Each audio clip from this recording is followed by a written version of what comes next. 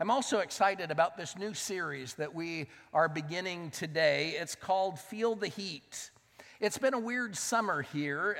We've had more rain than most summers, but honestly, some of the days have felt hotter and more humid. And maybe that's just because by this time of the year, we are tired of the heat and ready for the cooler weather and the colors of fall. And fall has become my favorite season since moving here.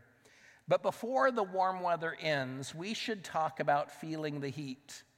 There are several places in the Bible where we read about hot times and fiery experiences and just plain heat. And in this series, we're going to explore a few of those. We're going to explore some of the ways that heat is used in the Bible to teach us a lesson or to show the power of God. And I pray Jesus will work during this series to reignite our faith and to draw us closer to Him. So let's begin with a word of prayer, shall we? Heavenly Father, in this quiet moment, we just invite you in. We invite you, Father, to come into our lives and to speak truth to us. We invite you, Father, to show us your will, your direction, to grab hold of our attention so that we might listen to you and what you're trying to say. Father, we thank you so much for your love, for your patience, for your forgiveness. And Father, right now, we're just waiting to hear from you so that we can follow you more fully, so that we can become like Jesus. For it's in his name we pray. Amen. I heard a pastor recently use an illustration that really resonated with me because a similar thing had happened in my home. And you might find as you hear it that the same thing has happened to you. Do you remember learning to ride a bicycle? Do you remember teaching your kids to ride a bike? Now, Nikki was gracious enough to loan me some bikes for today, and I remember teaching my daughters how to ride their bikes. And I remember watching my kids teach some of their kids, and kids seem to start riding a bike in a very common way. Now, my girls didn't have a frozen bike. I think theirs was strawberry shortcake, but Josie, by the way, is a little worried about me riding her bike. She thinks I might be a little big for it. I don't know. But here's how kids start riding bikes. Right? They keep their foot down. Now, they might progress to putting one foot on the pedal and using the other like this after a time, making it more of a scooter than a bike. But kids seem to do that quite a bit. And it seems to be something that's common. But one of my daughters did that longer than I thought she should. And I remember one day in particular, she was moving really, really fast using her bike as a scooter. And she was moving faster than I'd seen her move. And she said, as she was going by, "Look at me, Daddy, I'm riding my bike." And in that moment, I had a decision to make. I had to decide, am I going to tell her the truth? Or am I going to let her believe that she's really riding her bike? See, a part of me wanted to let her believe that she was riding the bike because she just seems so much safer that way. It just seems safer. I mean, when you start using the pedals, sometimes you fall and you scrape your elbows and your knees and you get hurt. And so it just seems safer to let her believe that she was riding her bike when she wasn't. But I had to tell her the truth. And so I went over to her and I got down close to her and I said, "Honey, I know that's fun. I know that's fun, but until you use the pedals, you're not really riding the bike. You're not really riding the bike. Let me help you. Let's try it. It is so much better when you're riding the bike using the pedals. It's so much better." You see, she was missing out. there was something better than pushing a bike around with her foot. And I couldn't let her believe that that was as good as it would get, that she was really riding. I mean, can you imagine if I'd just let her live with that belief? I kind of picture her going to college, getting her bike out there in college and doing this around the campus. And if she did that, people, well, they would say, "What are you doing?" And she would say, "I'm riding my bike." And they would laugh, and they would tell her the truth. And she would be embarrassed and humiliated. And then she might really learn how to ride a bike after that. Don't let this escape you. Spiritually, we do that. Spiritually, we do that. We like keeping our feet down. We like feeling safe. We like having the faith to take steps that we can see and anticipate and understand. We like to stay safe. The truth is, we like to stay in our comfort zone, but God is calling us out of our comfort zone. He wants us to move forward. He wants better for us. God is looking down right now, and he sees that many of us are still pushing the bike around in our lives without pedaling. And God is trying to say, hey, that isn't really riding. That isn't really living out your faith to the fullest. There's a better way. My way is so much better, but you're trying to stay safe. You're trying to stay comfortable. You see, I think God's trying to get our attention. I think he's trying to get our attention, and to do that, he might have to help us feel the heat. He might have to help us feel the heat. He might have to get our attention the way he got the attention of a man named Moses in the Old Testament. And you may know the story of Moses, or part of it. If you do, you know that Moses was a hero of faith in God, and God used him to do mighty things. Moses was a hero. What you might not know, or you might not remember, is Moses was a reluctant hero. He was a reluctant hero. His story has several parts. He was born to Jewish parents, but through a series of events had grown up in the palace in Egypt after Pharaoh's daughter adopted him. So he was raised in privilege. He was educated at all of the best schools. He had all of the finer things of life.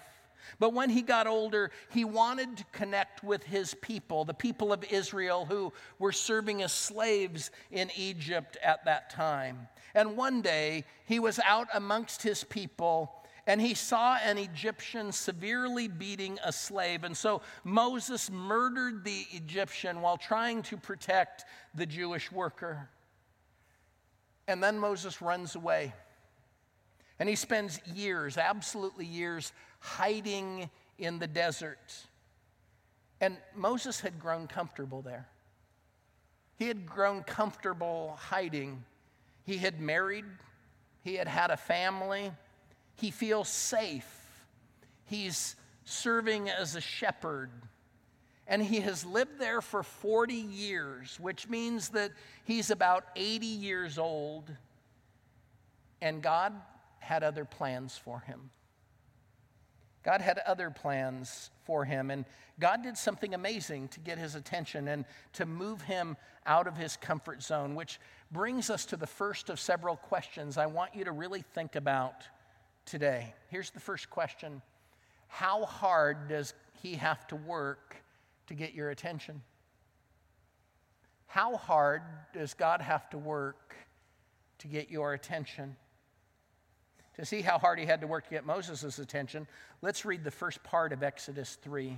One day, Moses was tending the flock of his father-in-law, Jethro. I like the name Jethro, don't you? I would have liked to name one of our sons Jethro. We don't have any sons, but Jill says no. So most of you think of Beverly Hillbillies or NCIS, I guess. But anyway, I like the name Jethro. So one day Moses is tending the flock of his father-in-law Jethro, the priest of Midian. He led the flock far into the wilderness and came to Sinai, the mountain of God. There the angel of the Lord appeared to him in a blazing fire from the middle of a bush. Moses stared in amazement. Though the bush was engulfed in flames, it didn't burn up.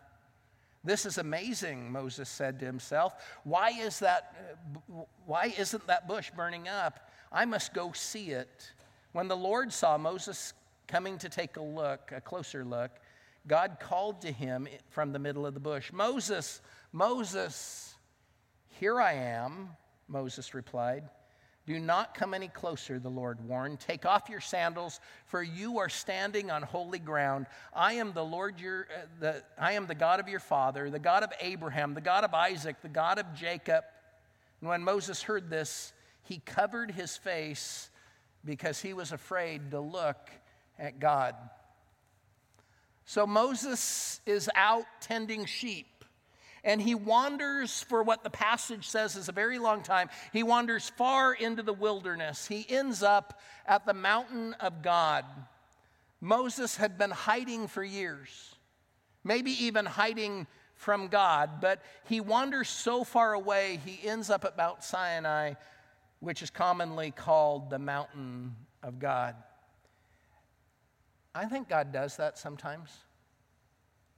I think he lets us wander. I think he lets us wander, and we find ourselves at the far edge of the wilderness. But that's where God meets us. That's where God meets us. You might be going through a wilderness time in your life. You might be far from God. You might be far from the life that you had planned, far from promises that you made. You might be hiding from God or hiding from what you know is right. And it really might feel like you're in the wilderness right now. And if it does, start paying attention. Start paying attention, because maybe God brought you here today to get your attention. He may have something to say to you today. He may have said it through one of the songs that we already sang, or through the quiet moments at the communion time, or he may say it through this message. But I believe that he has something to say to each of us. So let's not make him work hard to get our attention. Let's not make him work hard to get our attention. But while we're talking about God getting our attention in the passage, notice what attracted God's attention. Notice what attracted God's attention. Start with verse 7. Then the Lord told him, "I have certainly seen the oppression of my people in Egypt. I have heard their cries of distress because of their harsh slave drivers. Yes, I am aware of their suffering, so I have come down to rescue them from the power of the Egyptians and lead them out of Egypt into their own fertile and spacious land. It is a land flowing with milk and honey, the land where the Canaanites, Hittites, Amorites, Perizzites, Hivites, and Jebusites now live. Look, the cry of the people of Israel has reached me, and I have seen how harshly the Egyptians abuse them." God says, I see their pain. I hear their cries, and I care about their suffering. So I have come down to rescue them and lead them. In fact, in these few verses, he says twice that he has heard them and he has seen their suffering. Have you realized that yet? God sees you. He sees you. He hears your cries. He cares about you. He's attentive to you. He wants to help you. And he brought some of you here in the midst of your wilderness to say just that to you. I see you. I hear you. I care about you. So God says to Moses, I've noticed the pain of my people. I care about it. I've heard their cries in the night, and I want to do something about it. I want to rescue them. Look at verse 9 and then read verse 10 also. Verse 9 we'll look at again. Look, the cries of the people of Israel has reached me, and I have seen how harshly the Egyptians abuse them. Now go, for I am sending you to Pharaoh. You must lead my people Israel out of Egypt." Now, don't forget that Moses cares about this problem too. He cares about this problem too. That's why he's hiding in this wilderness right now. He's hiding in this wilderness because he cared enough about this problem to kill that Egyptian.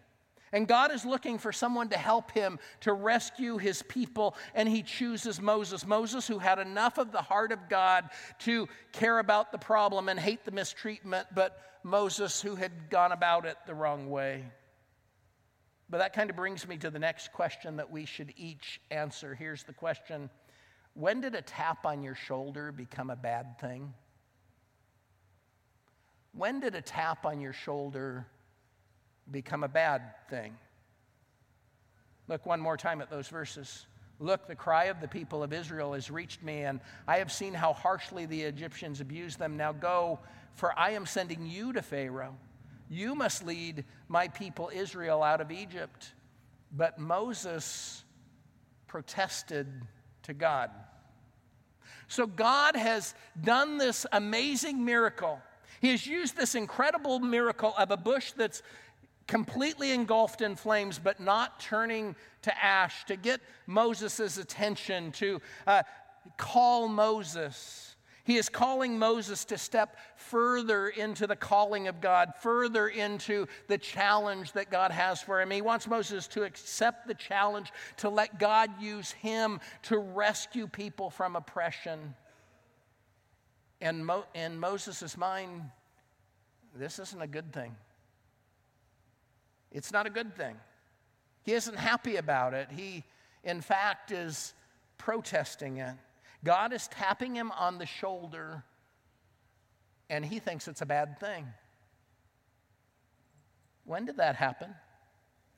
Exactly when did a tap on your shoulder become a bad thing? It wasn't when we were playing Duck, Duck, Goose. You remember as kids playing Duck, Duck, Goose? We wanted that tap on the shoulder. We wanted to be chosen. It wasn't for me in middle school, at that middle school dance, when that cute little Barbara Dugart came and tapped me on the shoulder and asked me to dance. And it was a slow dance. It wasn't then. So when did it become a bad thing to be tapped on the shoulder? I mean, shouldn't it be a privilege? Shouldn't I feel privileged when we're tapped on the shoulder? Shouldn't we feel complimented and honored when God taps you on the shoulder and says, "Hey, why don't you work with Impact Kids?" Or when he says, "Why don't you give a little more financially to help me achieve my cause?" Or when he taps us on the shoulder and says, "Hey, why don't you walk across the street and try to influence that person who's far from God?" But I know based on the reactions that we get sometimes, that when we try to call people to step deeper into the call of God in their lives, I know that for many people, somewhere along the line, a tap on the shoulder has become a bad thing. A tap on the shoulder has become something to pull away from, something to protest. And a few of you are starting to get uncomfortable right this very minute. You're saying, "I'm really not protesting. That's really not it. I'm just busy." Or, "I just can't do it while my kids are young," or, "I just can't do it right now," or, "Someone hurt my feelings, and so I'm just not going to do it." That might bring us to the next question that you should consider, and that's this: what excuses do you make to avoid God's call? What excuses do you make to avoid God's call? God has described how he wanted Moses to go, how he wanted Moses to lead his people out of slavery in Egypt, how he wanted to use Moses to solve a problem that Moses has been concerned about for 40 years. He wanted to end the injustice. He wanted to end the oppression of his people. In fact, you know what I wonder? I wonder If God would have used Moses earlier to do this, if Moses wouldn't have acted on his own and killed that Egyptian. You see, sometimes we let things hijack the call of God in our life. Sometimes we let other things hijack the call of God in our lives, and sometimes we are most tempted to abort our mission when we're the closest to it. So I'm not sure if Moses' running had delayed the timing, but there's no question. I mean, it's absolutely clear that God wants Moses to lead. He wants Moses to be involved. But just like we do many times, Moses begins to make excuses. And his excuses might sound familiar. The first excuse Moses gave was this: who am I? Who am I? Look at verse 11. But Moses protested to God, who am I to appear before Pharaoh? Who am I to lead the people of Israel out of Egypt? Moses says, God, I'm not very important. How can I do that? I might mess it up.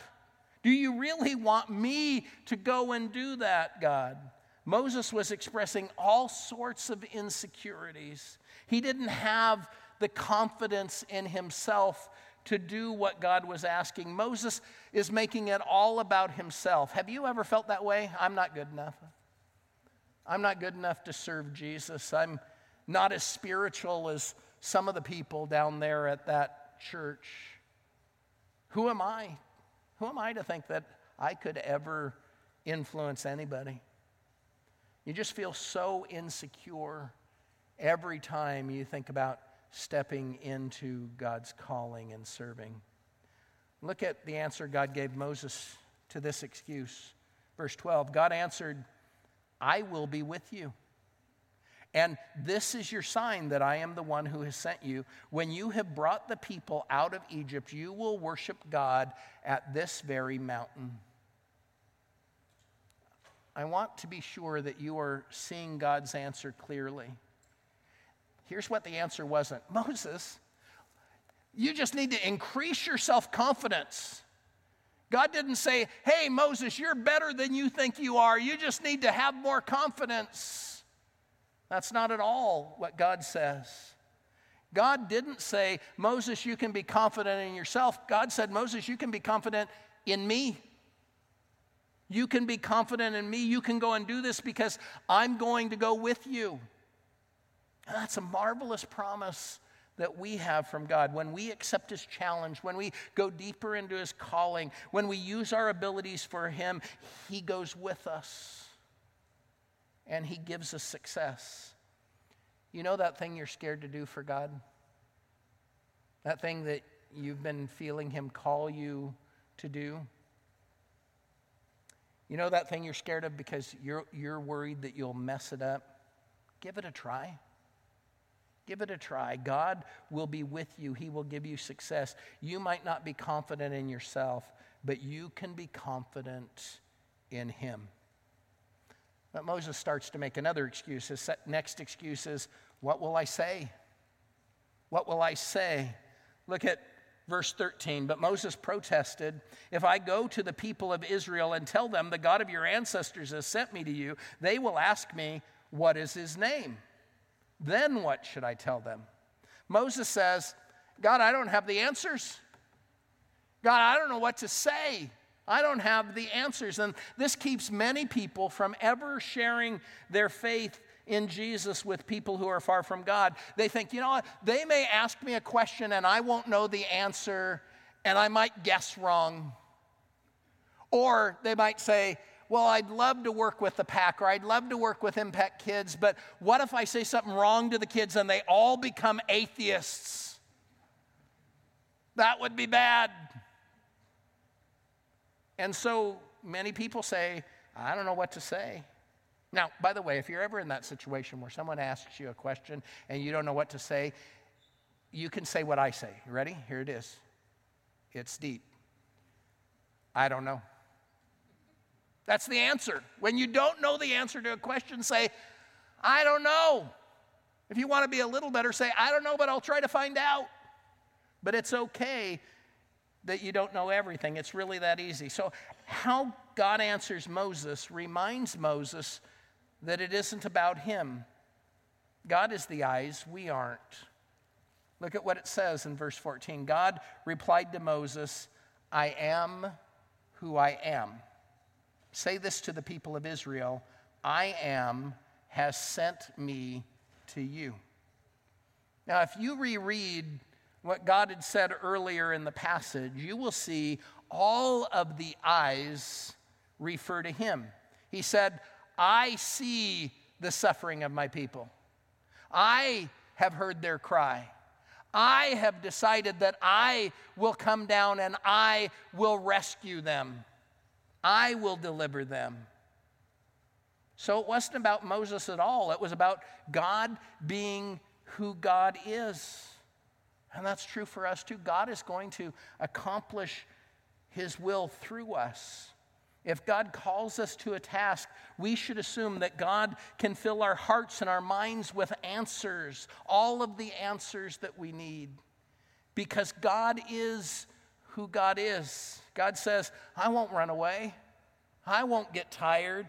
I will continually prove that this is what you can depend on because this is who I was. This is who I am. And this is who I will be.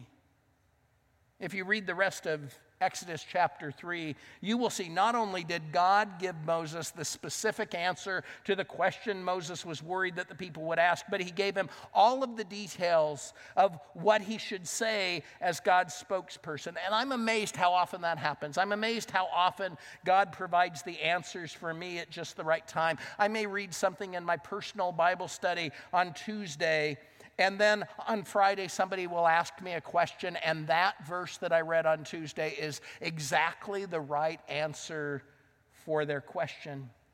Now, occasionally, I have to say, I don't know, but I'll find out. But many times, God provides the answers we need in our Bible reading or in a message or in the discussion at our growth group. So in the rest of the chapter 3, God reassures Moses. He expresses his heart to the people again, and he promises them help. He promises miracles. But Moses is still not convinced. He has another excuse. The next excuse is, what if? What if? Look at chapter 4, verse 1. But Moses protested again. What if they won't believe me or listen to me?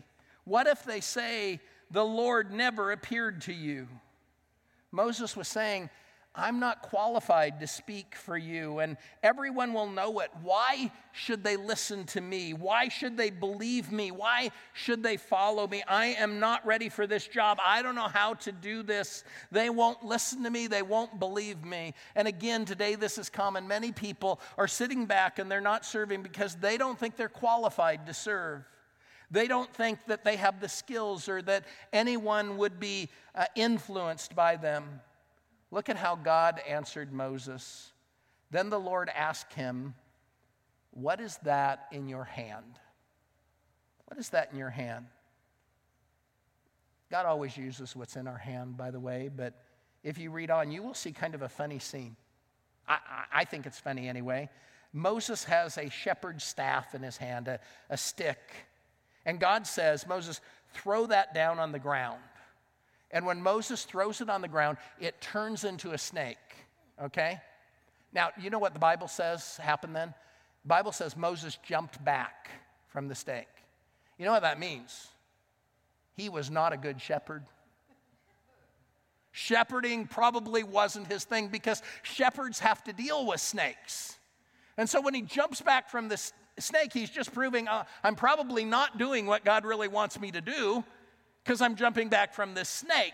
Anyway, but then God goes on. God shows him a few more miracles that he will be able to do to prove to people that they should believe him, that they should listen to him, that they should follow him. And that should have been a wow thing for Moses. It should have been a wow thing. God is letting him participate in miracles, actually do miracles. He's showing Moses some really cool things, but Moses is missing the wow. He's missing the wow because Moses has this weird skill that some of us have. Some of us can how a wow to death. Some of us can how a wow to death.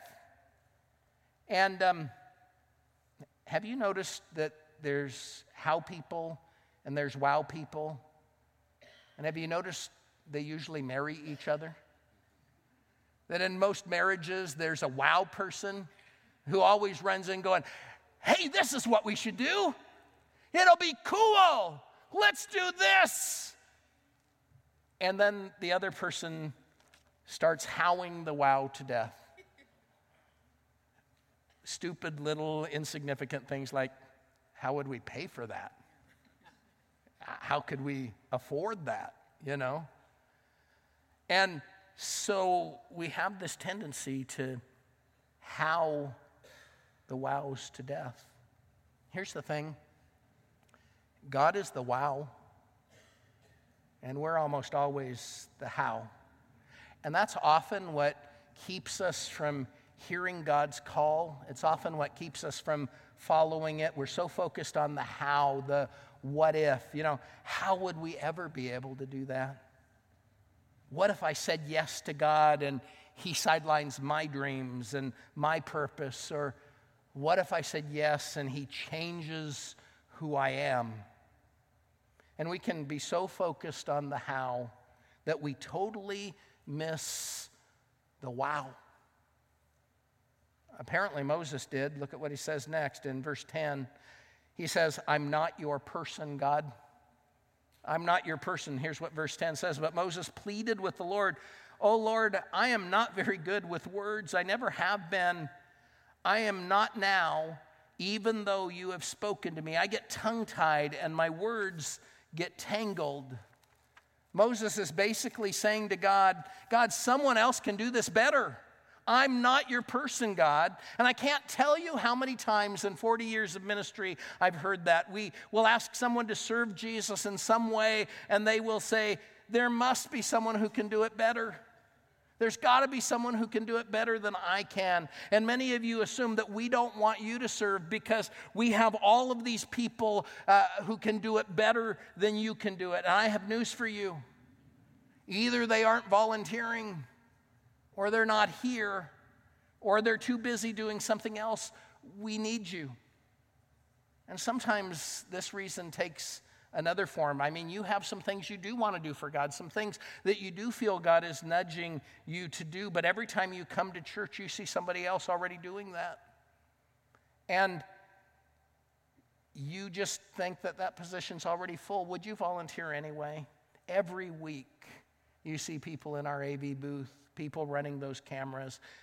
But we need other people to do that. We need you. Every week you see guest services people and people working in the cafe, but we don't have enough. We need you to do that. And just because everything looks covered doesn't mean we don't need you. And you may do it differently, but we still need you. Who knows? You may do it better. You may do it better. Look at the answer that God gave Moses. Then the Lord asked Moses, who makes a person's mouth? Who decides whether people speak or do not speak, hear or do not hear, see or do not see? Is it not I, the Lord? Now go. I will be with you as you speak, and I will instruct you what to say. God says, I made you, Moses. I made your mouth. I made you. I gave you the gifts you have. How dare you decide someone else can do what I created you to do better than you can? You see, God doesn't want you to measure up to someone else or compare yourself with someone else. He wants you to measure up to what He created you to be and to live out His plan and His purpose for your life. Now, you might think after this whole conversation with God, this miraculous conversation with God, that Moses would get it, that he would say, okay, God, I'll do that. But look at verse 13. But Moses again pleaded, Lord, please send anyone else. Send anyone else. Moses is saying something to God that I've said to him, and I think probably you have too. He was saying, you know what, I want to keep things the same. I want to keep everything like it is. I want to stay here. I want to stay who I am right now. Now, God, it's true. I really don't like who I am right now, but somehow it feels safer to stay here, to be here, to not change. It feels safer to stay here than to follow you into unknown territory, doing things that I've never done before. So please send someone else, anyone else. Anyone else. Here's the truth. We always have an excuse. We always have an excuse. Please hear the message that God is trying to send to us today. There is no one who can live out God's purpose for your life better than you can live out his purpose for you. There is nobody who can do it better. Whatever it is that God wants you to do, there is no one who can live out that purpose better than you can live out that purpose. God wants you to be you. He wants to use you to use what he's put in your hands. He wants you to use your skills, your abilities, all of the things that he has given to you. He wants you to use your personality. He wants you to follow him deeper into his calling for your life. So what is it that God's nudging you to do? What talents have you been sitting on and withholding for years? And if you don't know, you can sign up for our Get in the Game class. You can stop by our Action Steps booth, and they will help you to understand yourself better and to find your place. And you could also just start asking spiritual people in your life. Just ask them, what do you see in me? How would you see God using me? As a leader and as your pastor, I want to call your gifts out of you. What I see inside of you needs to come out. And you know, for some of you, it might be a really big dream, a scary dream, a life-altering dream. But for most of us, it's probably not. It's probably something small, something simple. As a matter of fact, the enemy wants to make you think that your path and your purpose is so small, so insignificant, that it wouldn't matter if you lived it out or just ignored it. It might be causing you to skip what God is saying to you.